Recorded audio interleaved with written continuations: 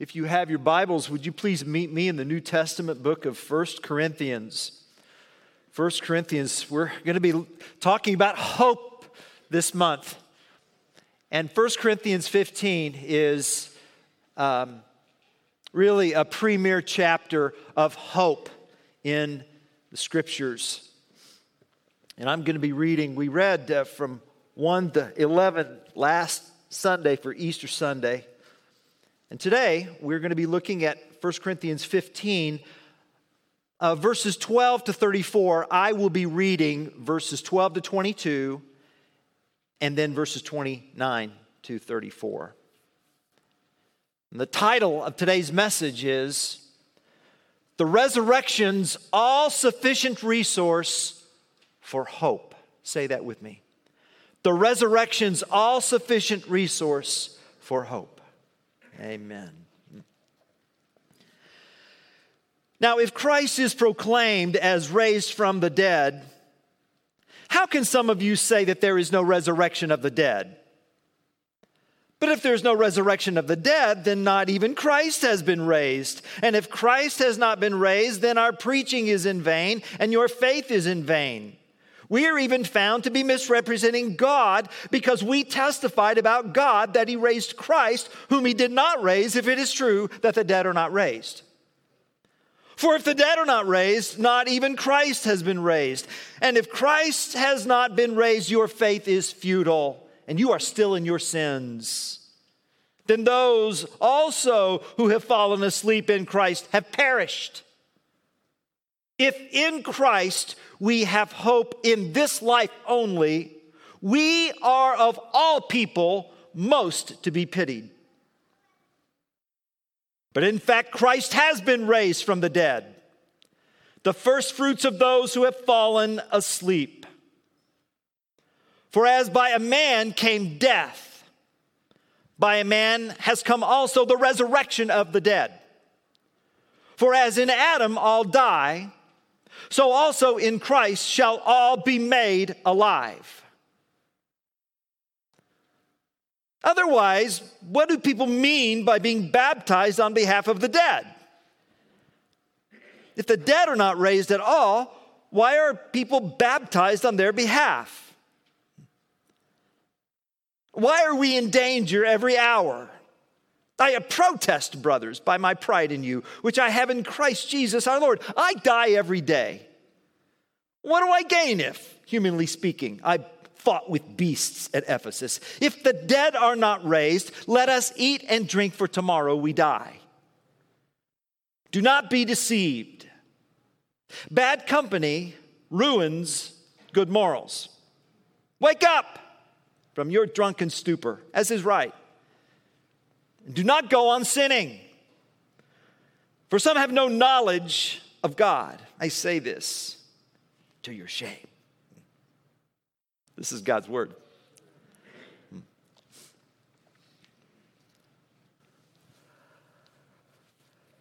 There's no Christianity without the resurrection of Christ. Now, when we compare Jesus with other famous religious leaders, Moses, the Buddha, Muhammad, there are some similarities if you were to compare the four. All four possessed wise, insightful words. All four had a level of charisma that attracted followers. All four were credited to have performed impressive deeds. And yet there's one big difference with Jesus that sets him apart. While Moses, the Buddha, and Muhammad died in old age, surrounded by followers at their side who committed to continue the work, Jesus died in his 30s. He was shamefully, painfully executed. He suffered a form of death that Judaism would interpret as the curse of God. Jesus himself cried out, my God, why have you abandoned me?" And with the exception of a few women at the foot of the cross, his followers, for the most part, abandoned him. Peter denied him. Judas betrayed him. And it's like the wheels came off at his crucifixion. And it appears to be a story of abysmal failure. You know, at best, a really good guy was beat down by the system. At worst, a man with delusions of divinity ran into the wall of Roman reality. I'm convinced that if Good Friday was the actual end of Jesus, we never would have heard of him.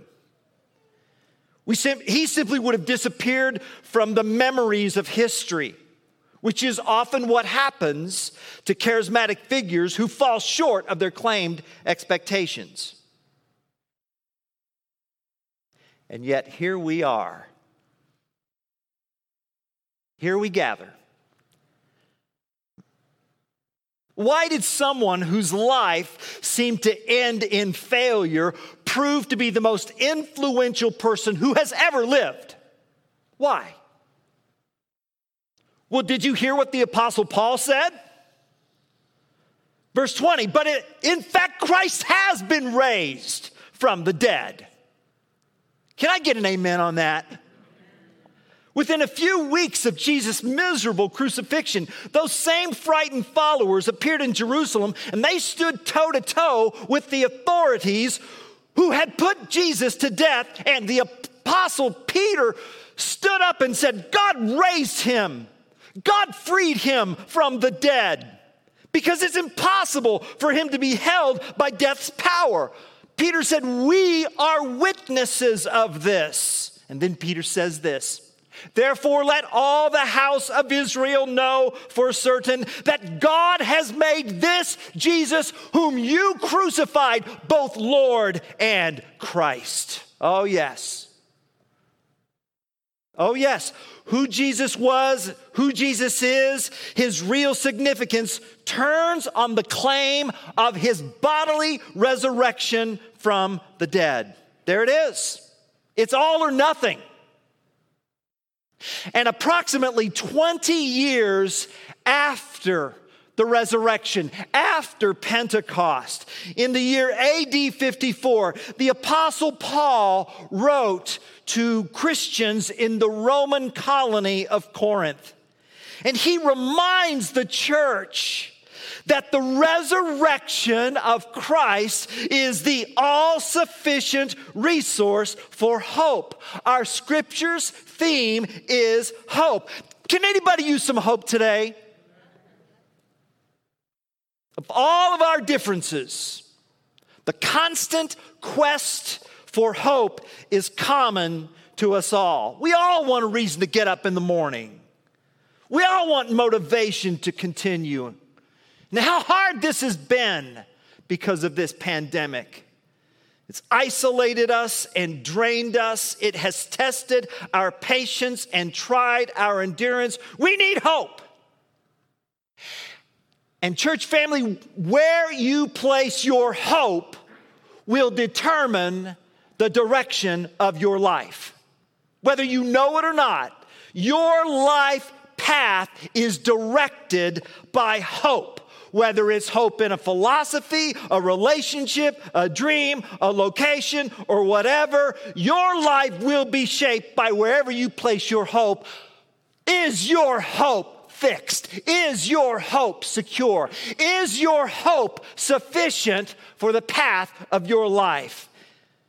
In 1 Corinthians chapter 15, verses 12 through 34, the Apostle Paul explains why you must place your hope in Jesus Christ. It's because he is all sufficient. He is hope for your mind. He's hope for your heart. And he is hope for your will. In these verses, the Apostle Paul, he speaks to the mind, to the heart, to your affections, to your emotions. And he speaks to your will.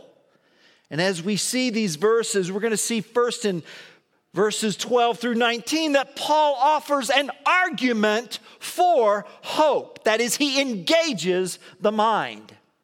And then in verses 20 to 28, Paul gives assurance for hope. That is, he assures and encourages the heart. These are verses that say it's going to be okay.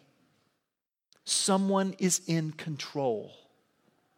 Jesus is going to win.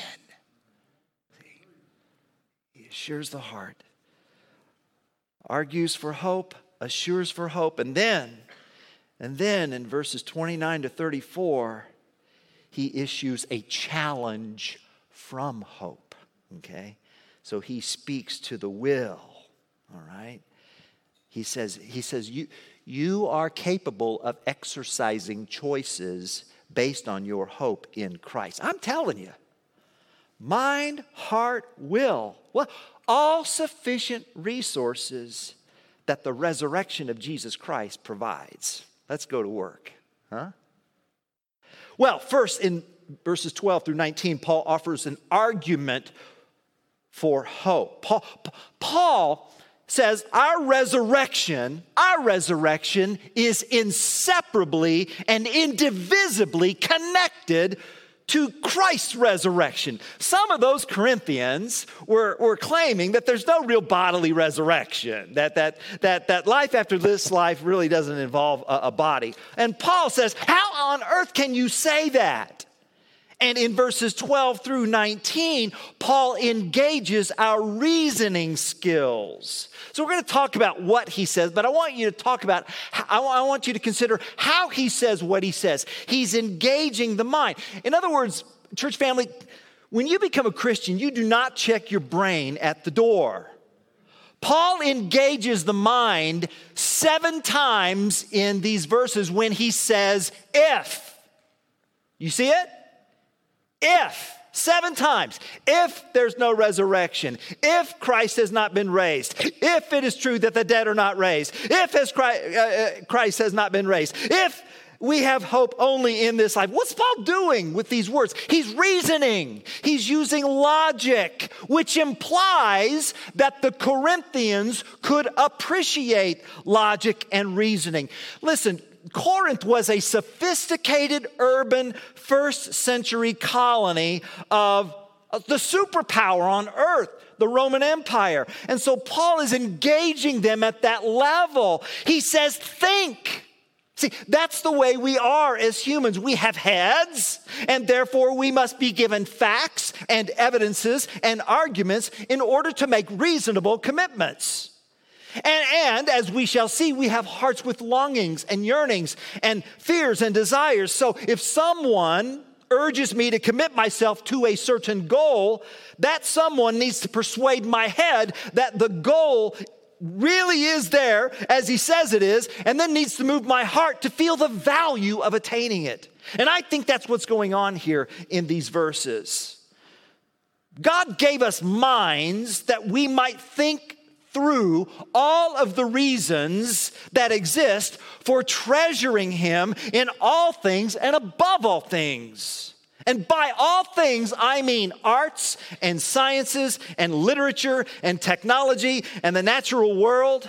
Thinking under the mighty hand of God. Thinking soaked in prayer. Thinking carried by the Holy Spirit. Thinking tethered to the Bible. Thinking in pursuit of more reasons to the praise of the glories of God. Thinking in the service of love. This is why God made us.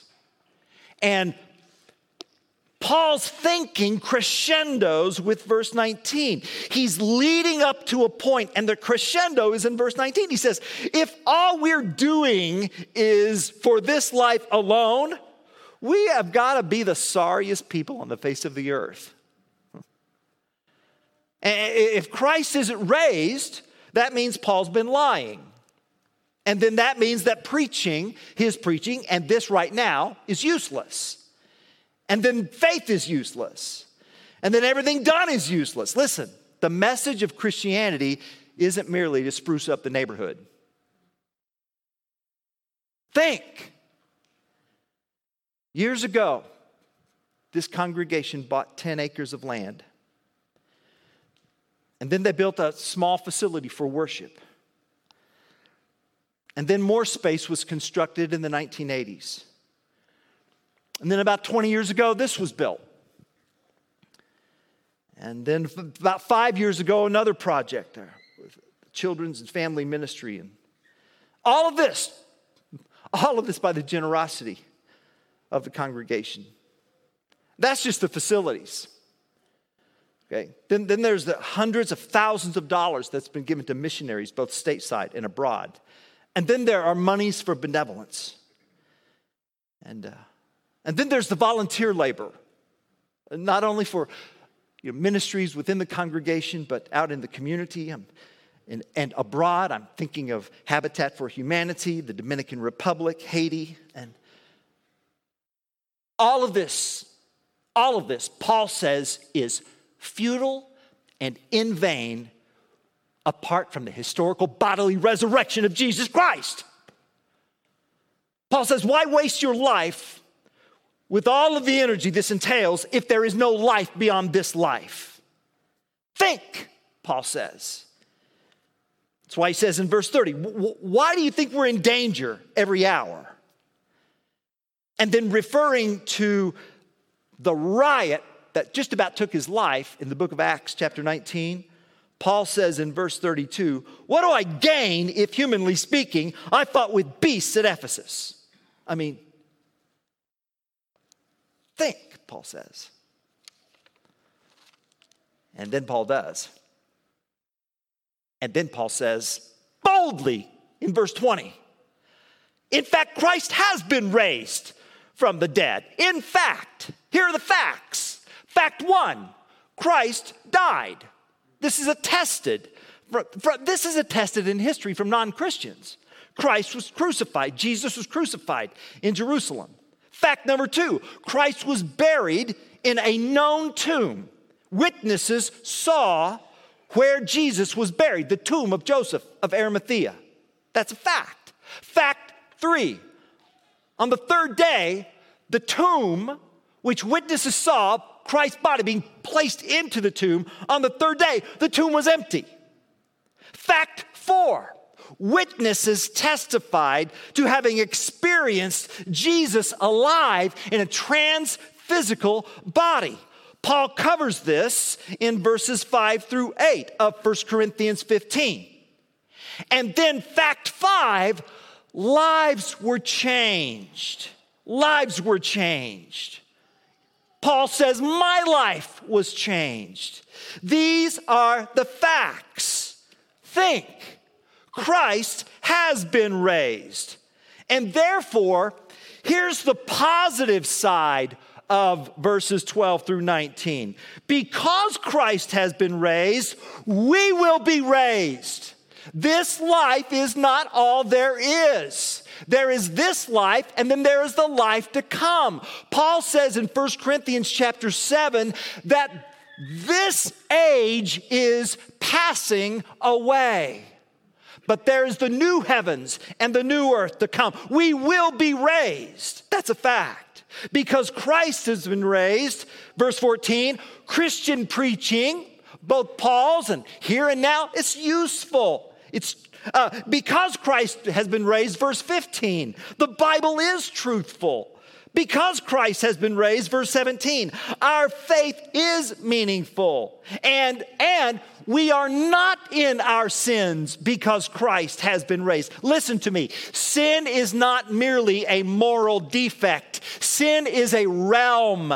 And because of Christ's bodily resurrection, that realm has been broken. And verse 18 says, because it has been broken, we will not perish. And therefore, verse 19, we're not the most pitiable people on the earth. We're the most enviable people on earth. Can I get another amen? Paul urges us to think. Brothers and sisters, think. Follow the facts. The resurrection of Christ indivisibly guarantees our resurrection. Christian hope is not based on herd immunity. And it's not subject to virus variants or vaccines. Our hope is in a resurrected King. Think. Amen? Amen. Well, Paul's not done, so I better not be done. In verses 20 to 28, having spoken to the mind, Paul speaks to the heart. And he assures us that the resurrection of Christ means that what is will not always be.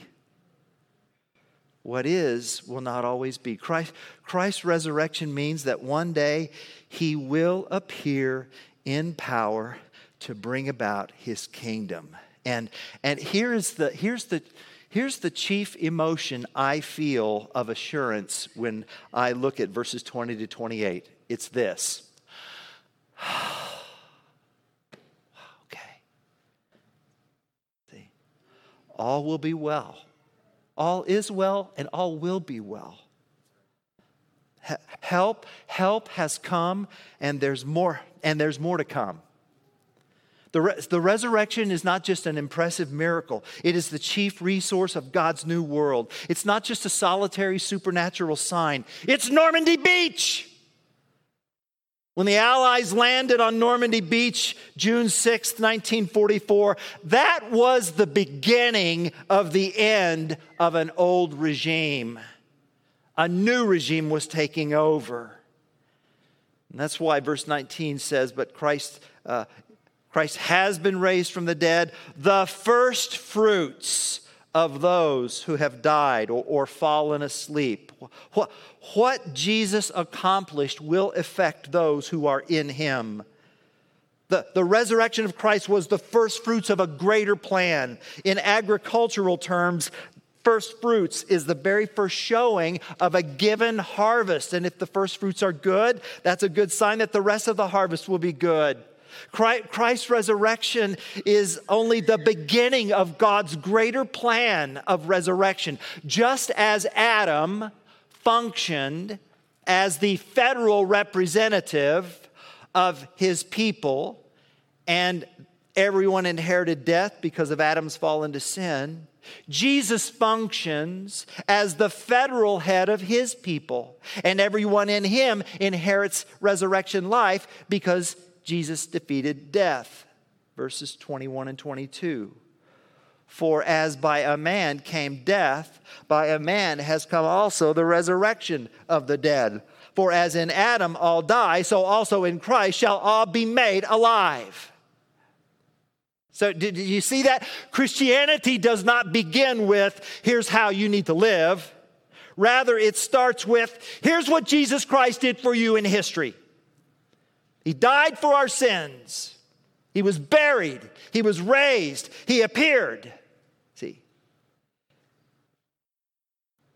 So this prompts the question, who is running the verbs of your life?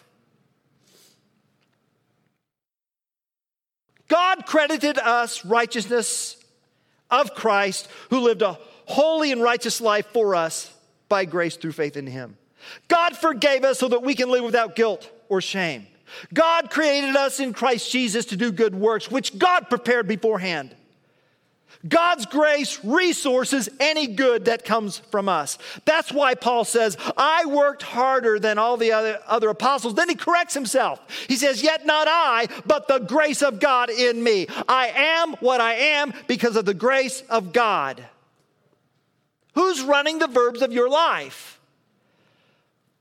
I'm rescued, I'm saved because Jesus is the subject of the verbs.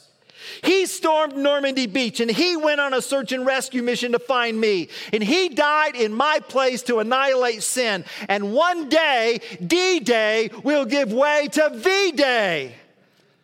Verse 23, but to each in his own order. So that's military talk there.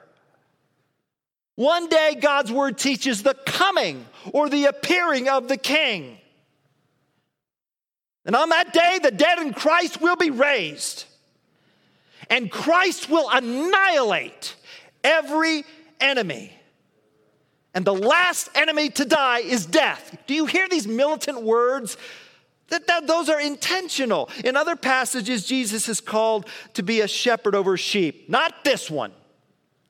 In these verses, keep in mind, it's a colony of the Roman Empire.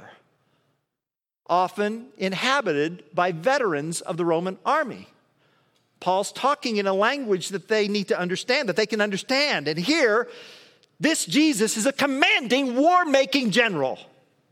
And why? Because, listen, the greatest threat to our hope for a better world is the enemy that lives inside our hearts. Science can vaccinate you from COVID, but it cannot vaccinate you from evil. And by evil, I don't just mean the atrocities of genocide. I mean the ordinary cruelties of self-interest in business, racial bias, pride, corruption, and countless daily acts of selfishness that pull us apart. This evil must be annihilated, and the last enemy to go is death. And Jesus says that in his death, burial, and resurrection, that death is as good as dead.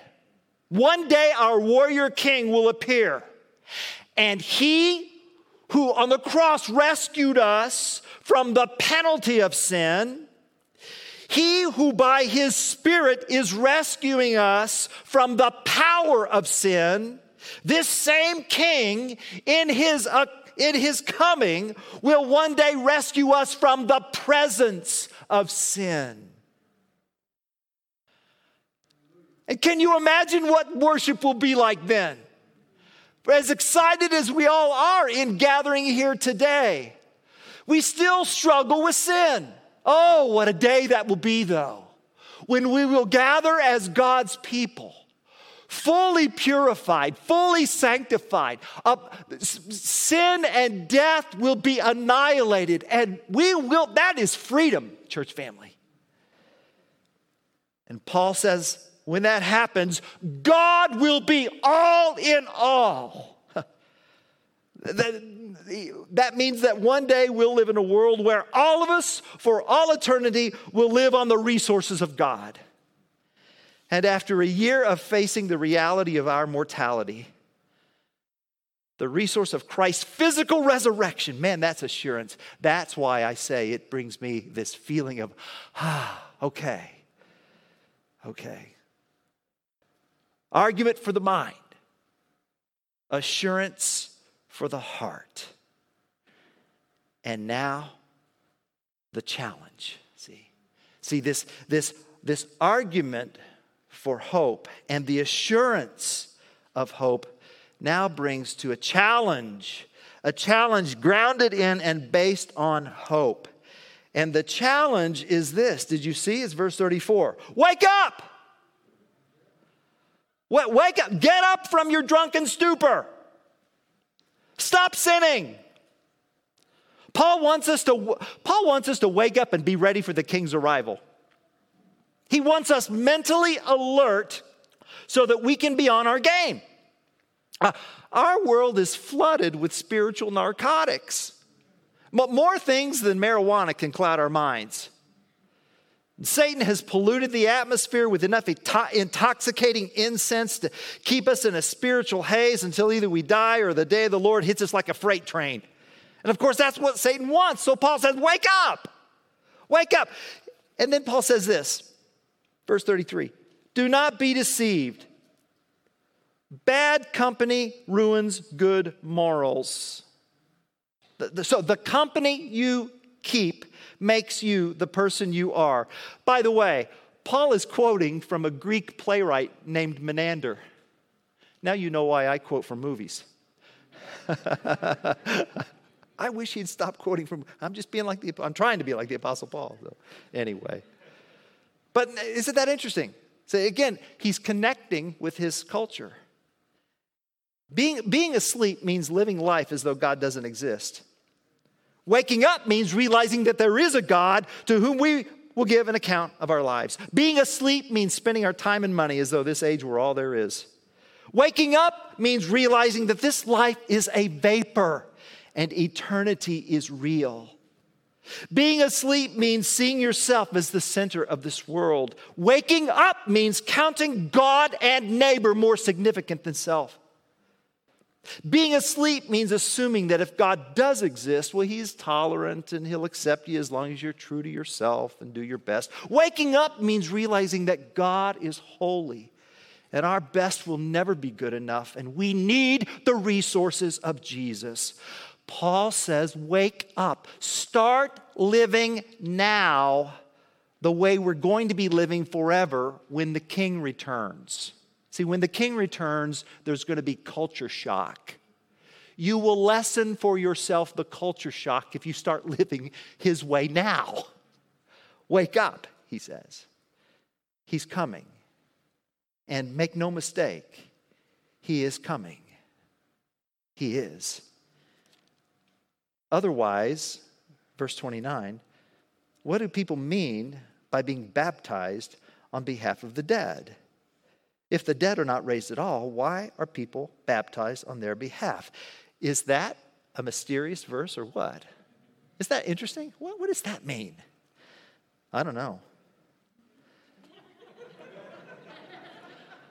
I'm not sure. Okay, there are some. I know it's a shock. I know some of you are shocked. What? He doesn't know. We could spend more time than we have right now to explore all the different options. Commentators have offered several options as to what this might mean. Okay, now. The one option that has persuaded me comes from a scholar named Anthony Thistleton. And he argues that the phrase, those baptized are baptized with a view to the dead in Christ. Stay with me now. So envision this scenario. The scenario is that of a Christian who is near death, and they are pleading with their family members who have yet to make a decision for Christ to come to Christ so that we can all be together in the new heavens and the new earth. And as a result of their appeal, there is a response of faith and baptism. So those who are baptized, in other words, the dead are the dead in Christ. That's the hinge of the different controversies. Who are the dead? Were they lost and you're being baptized for them? And Mr. Thistleton says, no, I don't think so. I think the dead are the dead in Christ. But when they were near death, they made an appeal to their family. And they said, please come to Jesus. This is real. Hope is real. The resurrection is real. And so those baptized are baptized with a view to the dead in Christ who made an appeal to them before they died. That's my best attempt. But the point is this. This can only make sense if Christ has in fact been raised, you see. A few days before Easter, I had an experience related to verse 29. I got word from a family in our church that the husband, 59 years of age, died. He went to bed that night and he did not wake up. And his wife found him. It was shocking. It was heartbreaking. I asked her if I could share what we experienced over the funeral the other day, and she said, yes, please.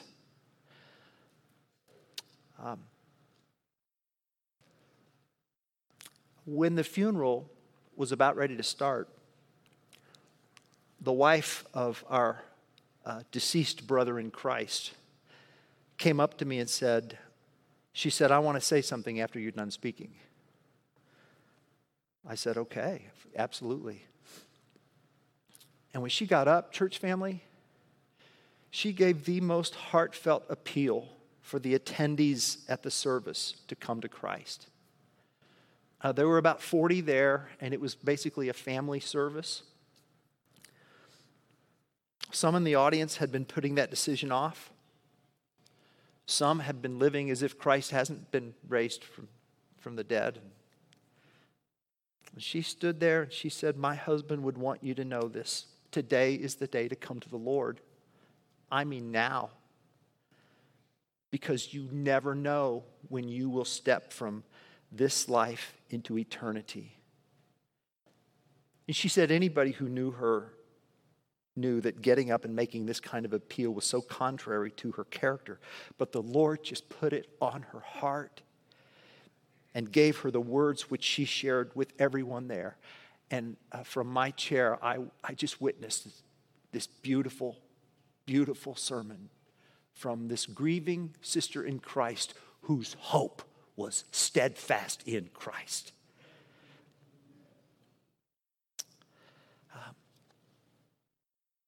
This present world is passing away.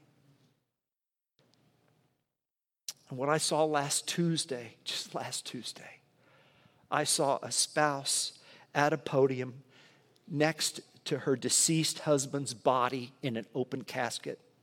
And she declared Jesus Christ with tears streaming down her face to her family.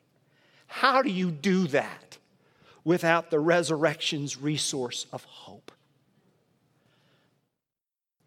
Can you imagine a congregation of believers just like her? Can you imagine what our community would look like with 1,000 ambassadors going out, fueled by the hope that all we are is by the grace of God? I can imagine that. What a thing of glory in a world fogged in by sin, that there is an embassy of heaven whose hope is not in a situation, whose hope is not in a location, whose hope is not in a feeling, whose hope is not in an occupation, but whose hope is a person. Hope has a name, Jesus. And he died so that you can know life, real life. And he's present with you so that you need never be alone. And he forgives you all your sins so that you can live like a forgiven person. He never mocks your weakness. He never gets tired of you. When you come to him in prayer, he never says, "What now?" He never says that. He always replies in tender compassion and righteous judgment. He never gives up on his relationship with you. He never shames you for needing his good gifts. His love isn't conditional and his grace is never temporary. Jesus is our hope for the mind, for the heart, and the will. Church family, in fact, Christ has been raised from the dead. Now wake up!